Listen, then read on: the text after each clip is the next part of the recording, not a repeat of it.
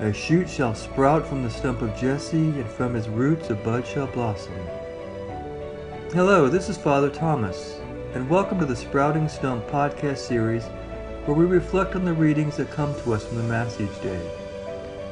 When we take a little time to let the Spirit come upon us, a bud shall indeed blossom in our hearts, so we might be renewed in spirit and strengthened in faith, as we take this time together to enter into that beautiful word that comes to us from God.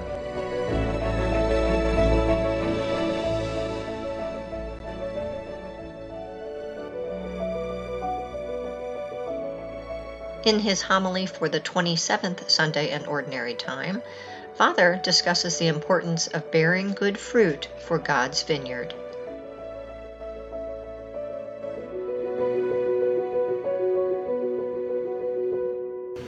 This parable that we hear today from Jesus appears a bit strange in comparison to other parables. Most parables that Jesus tells usually are a simple story that has a primary point that is referring to an issue that's taking place at the time. This parable that Jesus speaks is an analogy that also talks about really the history of Israel and the issue they've had throughout all of their history. But it's also a prediction of what they're going to do to Jesus.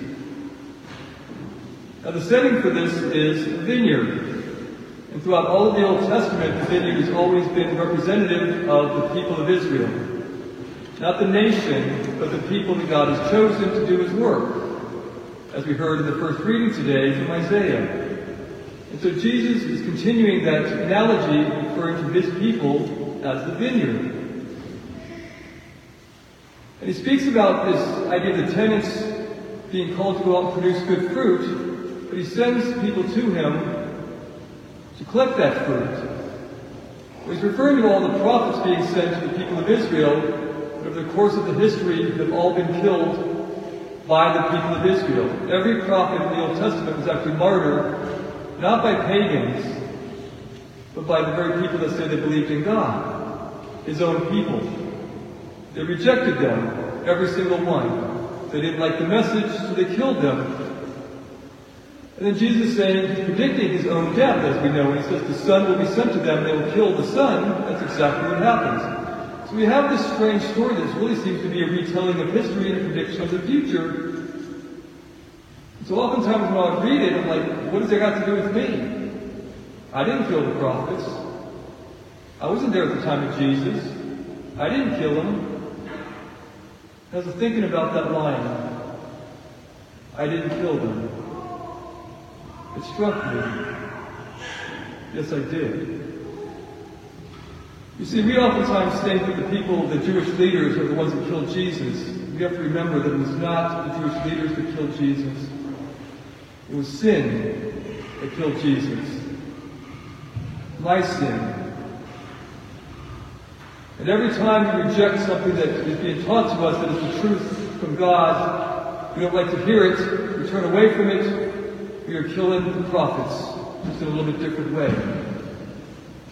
So I become responsible. I'm one of those people that are in this story. So this parable is not speaking simply about the history, it's speaking about what's happening at the moment, even today. So it has a significance for us because Jesus is not simply talking about what He's going to do at the time. He's talking about how He's always behaved throughout history. The vineyard is always representative of God's chosen people, and it continues with Jesus' chosen ones. They are the vineyard. And He's saying that when people do not behave the way they're called to behave, He will get rid of them and replace them with somebody different. He's not talking about a particular group, boundary people like in a nation. He's talking about people with a certain attitude, beliefs, mentality, lifestyle. You say, when the people do not produce good fruit, when you become like wild grapes, I will let you be trampled. I will replace you with someone that will produce good fruit, that will listen to my commands, that will build my kingdom, that will do as I ask. He's done it throughout all of history from day one. The moment He called Abraham's people, every time His people started straying, He allowed them to destroy themselves. There was turmoil, conflict, division. He allowed it to happen. He allowed it to happen to teach them a lesson that says, I'm not going to put up with this and let you destroy yourself. But always he rebuilds it with a new people, a new attitude, a new love, and he makes it better than it was before.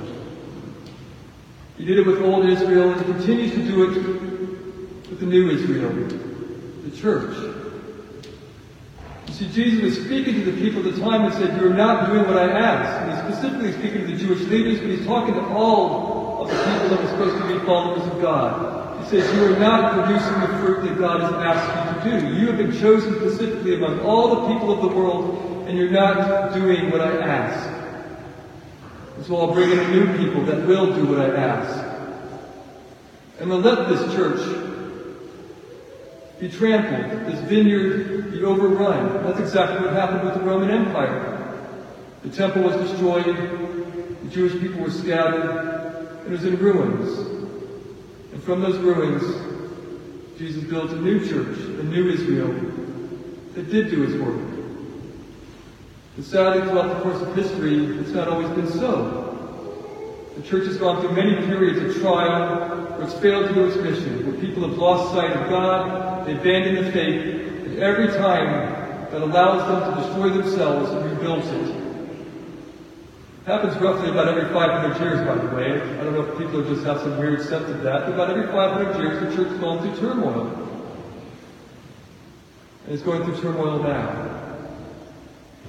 The church is in chaos today. You almost have to be blind to not see the troubles that we're dealing with. When you have cardinals writing letters to the Pope saying what's going on, people questioning this whole sin and sinality, when people are starting to say we need to have different ways of approaching people, we need to do different things, we need to think differently, behave differently, it goes against the teachings of the church, we're in struggle. When the secular media starts to take interest in what's going on in the church, you know we're in trouble because the secular media only cares about what's going on in the church when the church is doing something they think is scandalous. And they want to downplay the church, make it look bad. We don't need the media to make us look bad. We're doing a good job of it on our own. Because we ourselves are continuing to kill the prophets and not listening to those people that God is sending into our lives. We're continuing to kill Jesus by disobeying him, by going against his commands, by not fulfilling his work, bringing people to him, being an expression of love, goodness, compassion, mercy, and truth. So Jesus is making a promise, not in the moment, not in their moment, but in our moment. So the question becomes for us, we as the new Israel, we are the people that are tenants in his vineyard. A vineyard that's supposed to encompass the whole world. We need to be asking ourselves, what are we doing to produce good fruit? It's really the only question that matters for us. It doesn't matter what the people of Israel did. It doesn't matter what the people in Jesus' days did. It didn't matter what the church was doing a week ago. It matters what we are doing today. Are we wild grapes? Are we living a life that actually bears fruit? That brings about goodness into the world, that builds God's kingdom, that helps people to know God's love in their lives? Are we doing our own thing, rejecting the prophets, rejecting Jesus, and bringing about death through our disobedience and our sin? We can't look at this parable and think, oh, the Jewish people killed Jesus. We killed Jesus. Our sin, our selfishness, our disobedience, we are just as responsible for his death as everybody else. He does not abandon us, and he never has. That's the beauty also of this parable. Because he always says, in spite of what happens to the church, I will always bring about a new people. The question is, what people are we going to be a part of? Are we going to have the attitude that I'm going to simply not listen? Or are we going to change our hearts and realize that we are humbly called to care for God's creation? Not our way, but his way. Are we going to decide to be a tenant that takes care of the vineyard and helps it to thrive and grow? Are we going to follow the commands of Christ to love our enemies, to do good to those who mistreat us, to honor Him in all things, to pick up our cross daily, to let go of our will and to follow His. Those are the good tenets. Those are the people that God is calling to take care of His vineyard. And He makes it quite clear, if we're not going to produce good fruit, He will let us destroy ourselves and He'll find somebody that will. I will remind you again and again and again, you are not like the rest of the world. We are part of God's special chosen people to build His kingdom, to grow His vineyard, to care for others in a way that the rest of the world simply does not. That is not our option. This should be our life. And every day we should be asking ourselves, what am I doing to bear good fruit for God? What am I doing to grow the vineyard, to bring about something wonderful in the world? What am I doing to care for God's creation, His church, His people, not ours? Are we truly living in a way that helps bring about something good in the world? We can't be worried about what's happening in the church with others. We can't change their hearts. We can influence them. We can help motivate them. But we can't change them. But we can change ourselves. And we should. We need to stop worrying about who else is doing wrong and not listening to the prophets. We should be worried about what we're doing wrong. But we're not listening to the prophets. We have been chosen for a special task, for a very special purpose. It's a beautiful gift, but it's also an awesome responsibility. We need to heed that warning that Jesus says, if we're not going to do His work, He'll let us get trampled, and He'll find somebody who will. We're not called to be wild grapes. We're called to be good fruit.